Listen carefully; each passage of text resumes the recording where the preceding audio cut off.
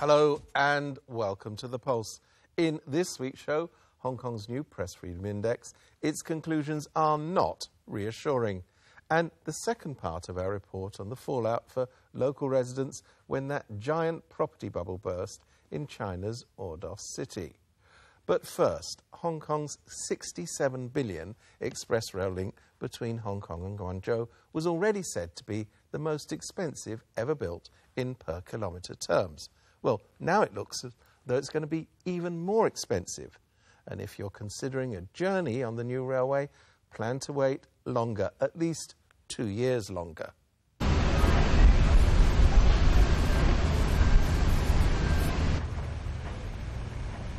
Suspicions that completion of the express rail link would be delayed surfaced as early as last year. Large mounds of earth at the West Kowloon construction site only added to the doubts. The project was initially planned to be completed in 2015, but it wasn't until last week that the government admitted there'd be a delay of at least 2 years. Even last year, internal documents leaked from the MTR Corporation suggested there could be delays and budget overruns. In answering legislators' questions last May, the government admitted the project faced problems. 據我哋所了解，西九龍總站北段工程嘅進度，的確係遇上比預期較為複雜嘅地質情況而受到影響。我哋同埋港鐵公司係會繼續同相關各方面呢係緊密配合，以2015年按預算完成高鐵工程呢係為總目標嘅。Completion for the project by 2015 is no longer achievable. We have to say we are very sorry. 對呢個消息，我係感到非常之驚訝同埋意外。張炳良嘅説法個回應呢，只係嘗試將個站呢推卸咗落去港鐵嘅工程失誤身上邊，完全迴避咗佢當日所作嘅決定、所作嘅公開陳述。追究行政失當。It's not only the MTR Corporation that's come in for criticism. The government, after all, is supposed to be supervising the project. The Highway Department actually established a post of chief engineer in 2008 for the high-speed railway project. He needed to be responsible for a team of around 10 engineers in all grades, and it is a special task force for the high-speed railway project, but it still can't find any programs that MTR is now facing. The administration should be followed and investigated by the Ombudsman. A project supervision committee led by the director of the Highways Department was established to check on 4 major areas in the express rail project. One of them is scheduling and progress. The government says the team sits in on monthly report meetings held by the MTRC to monitor the progress. An external consultant is also employed to monitor and verify MTRC's work. So far, no officials from the Highways Department have come out to respond. The Pulse asked if the Project Supervision Committee had inquired about potential delays in previous years and if there were relevant reports. We also asked whether the external consultant had detected any risks or whether the MTRC had violated the government's trust. We received no answer. However, Anthony Cheung's recent comments suggest there were concerns. 我所了解到呢，就係都係有一方面係根據呢個港鐵公司所提交嘅進度嘅資料，咁當然喺路政署方面係作出評論，同埋會提出好多問題啦。Questions remain about why the government believed the project could be completed on time, even though it already had at least some information about potential delays. They are not doing the job in a way that I feel it should be done. There are 2 ways of doing monitoring. One is to do it through Q&A. I ask a question, you answer, all right? And I take your answer on face value. The other way is to ask for detailed documents and then go even further beyond paper, go on the site and take a look at the site. The government has said that the Project Supervision Committee is high-level and interdepartmental. A look at the member list suggests otherwise. There's only one department involved, the Highways Department. For an interdepartmental committee, you would think that all the relevant departments with the necessary skills will be there. For example, excavation is the main works in this contract, and so the geotechnical engineering office, they are supposed to have the best skills in the government about underground geology and all the complexities related to underground work. Excavation difficulties at the West Kowloon terminus and the cross-border section were the main reasons given for the delay. Strangely, you also find some MTRC officers sitting there as well.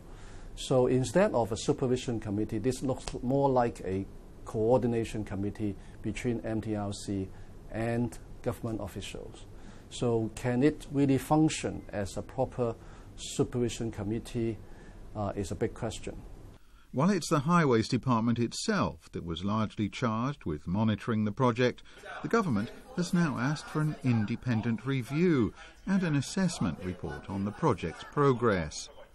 That could be a little compromised, given that the source of that independent review and report is the Highways Department itself. It has to set up an independent panel comprising external independent experts who can actually look into both the management problems in MTRC, but also the supervision problems within the government level as well. On Wednesday this week, Thomas Brunegard, the president of the World Association of Newspapers, told an international conference in Hong Kong that he was concerned about the decline of press freedom in the city. In February, Reporters Without Borders ranked Hong Kong 61st for press freedom worldwide, a long way below its 18th place in 2002. And this week, the Hong Kong Journalists Association announced a new Hong Kong Press Freedom Index. Well, with us in the studio is the HKJA's Mak Ying Ting. Mak Ying Ting, can I ask you first of all, what does this index tell us that we don't already know about the state of press freedom? According to the findings we have, that we are, if from 0 to 100, then according to the general public, that is our weight is 49.4, which means slightly negative, and the journalists feel the hit more seriously, and they rate that the press freedom index is 42.0, which is definitely negative. We hope, according to this figure, has not including the attack on Kevin Lau, the former what you mean, in other words, the survey was taken before that attack took place? So you can imagine if it was taken after the attack and the sudden determination of program hosts in the commercial radio, then the situation will be much worse.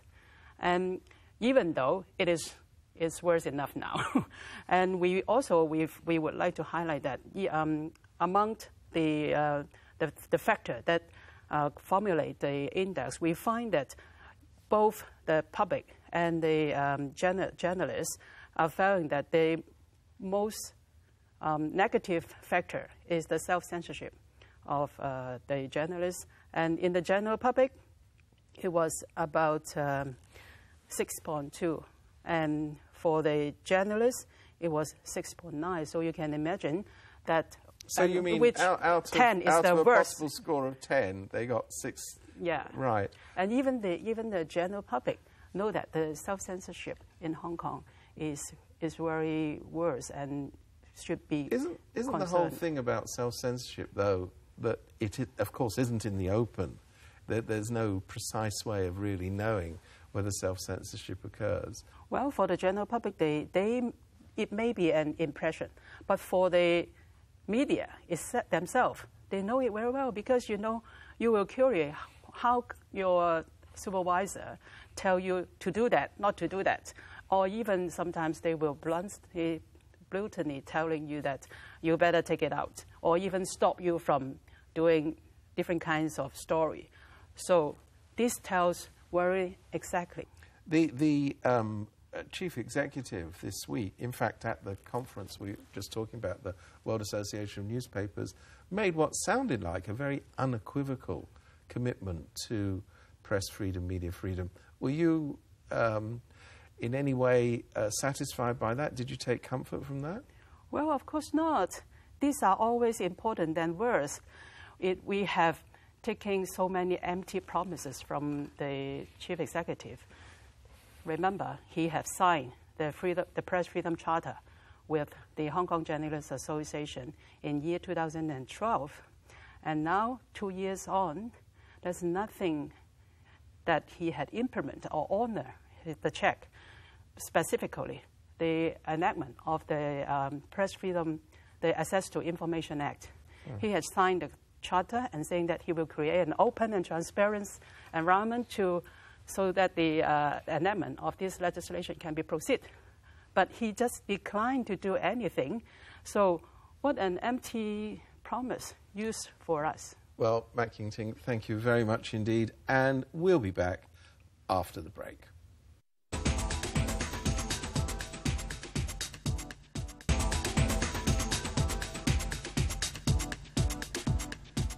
Welcome back. Last week, we reported on what's been called China's largest ghost town, the Kambashi New Area Development, which is part of Ordos city in Inner Mongolia. There was a property bubble. It burst, but the cost is more than empty buildings and abandoned construction projects. Some 90% of the residents of Ordos city are said to have lent to or invested money in this project. And now, Ordos city is a city of debt.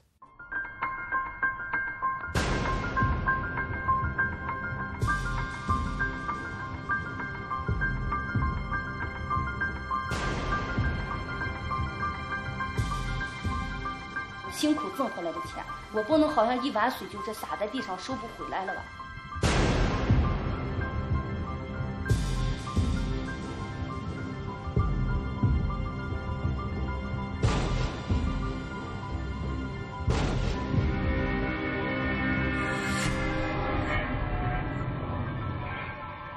你去要钱，公安就是堵到你。你说这是不管小偷钱？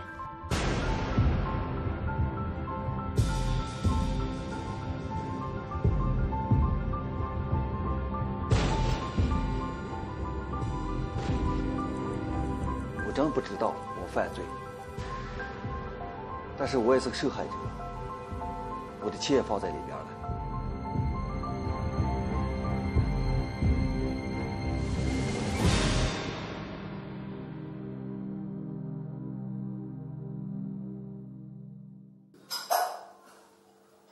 For the people of Ordos City in Inner Mongolia, today is a traditional day to celebrate a good harvest, but over the past couple of years, things have changed. 我们这个村子来说吧，在80%上差不多都放贷，放出去现在也收不回来。Both Yang Guangrong and his wife are residents of Ordos City. They have not only seen the local boom and bust development, they have also become victims of it.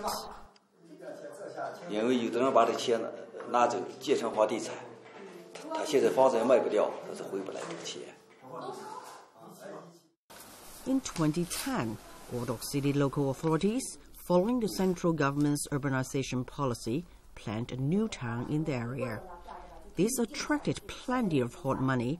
Yang Guangrong's boss thought this was a good chance to invest in a government project. He asked Yang to join him. 他住在政府借的大酒店，他说是他把这个手续办下来，这个资产也会增长。借你1-2年，我就连本带利全还你了。这是我的借款单，仅借到杨光荣人民币231万，现在还还不了。To lend 2.3 million RMB to his boss, Yang asked his relatives and friends for $1 million to combine with his own savings. He had worked out that at a monthly 3% interest rate, he would have made 800,000 RMB profit in just a year.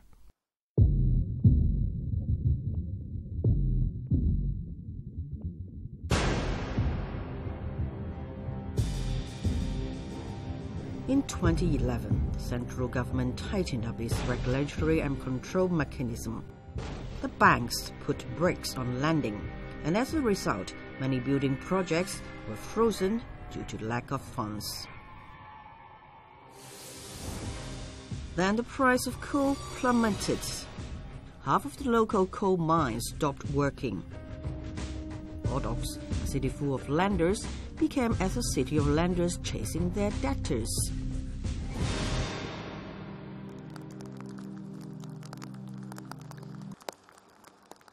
Mr. Zhang is one of government contractors hired to take care of landscaping in the area. He says he's completed the project more than 3 years ago and still hasn't received the 30 million renminbi he was supposed to get. 干完的话，就好多的这个沙钱要不下，到现在也好多的钱都要不下，政府也有合同，但是合同也不管用。我们这个款好多的款政府给不了我们，我们也还欠别人的好多的高利在外面借的款。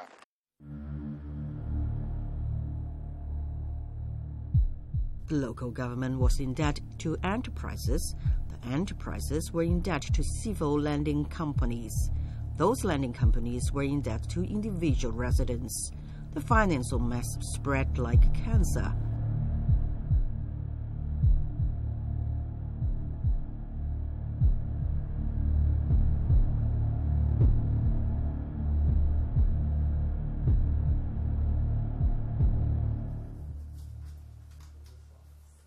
Meng Lingai is illiterate, but in order to sign a contract, she made a special effort to learn how to write her name. 180万，是我采访，我是本地农民。这个28万，这是我采了房的。 Meng owned a big piece of farmland in the middle of town. In 2010, as the government planned to develop a new town there, Meng was awarded compensation of about 8 million renminbi for moving out. Meng lent 8 million renminbi to a good friend. He promised that he would pay 3% interest a month, paying her a total of 10 million at the end of the year. 他把钱拿走了，他就不给，他也不出面，不接电话。 1年我也现在就是好朋友，我还是很偏向他哇，就是不管咋地，我跟他好说啊，他还是不给。 In China, high-interest lending doesn't violate any laws. However, in 1998, the State Council enacted a new law under which those involved in such capital transactions without the approval of the Bank of China or otherwise collecting capital illegally would be guilty of a criminal offense. In 2011, the Public Security Bureau set up a department to combat the illegal collection of funds from the public. It said the department would be dedicated to taking care of such illegal borrowing tactics. Its slogan says it provides justice for lenders. However, it can do little more than offer restitution by confiscating the debtors' assets and, if lucky, selling them to raise cash.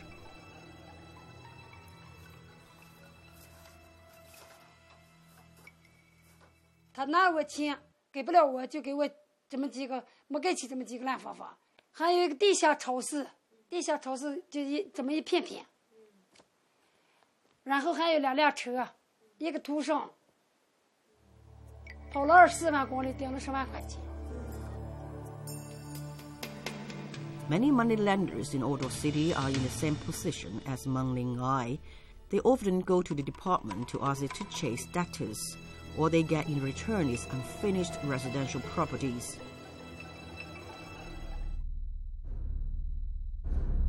The media have dubbed Ordos City China's super debt town, but the local government does not admit that the lending and borrowing spree in the community has caused serious social problems.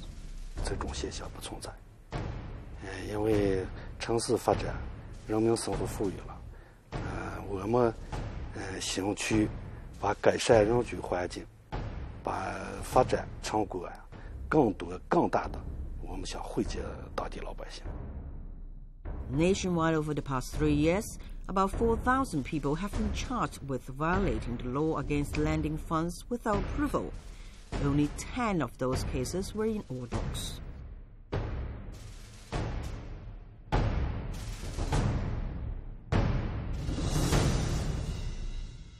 Initially a lender, Yang Guangrong is now dubbed a criminal, and the cost on this family has been high. 我也不知道，这是给人家也算个小领导吧，就是给我定了罪，说我犯法了。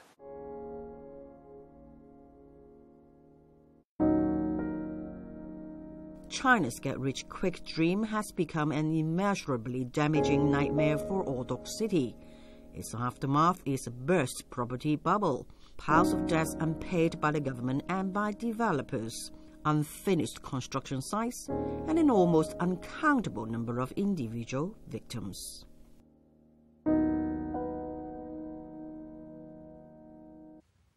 And I'm afraid that's it from us for this week. We'll see you at the same time next week. Until then, goodbye.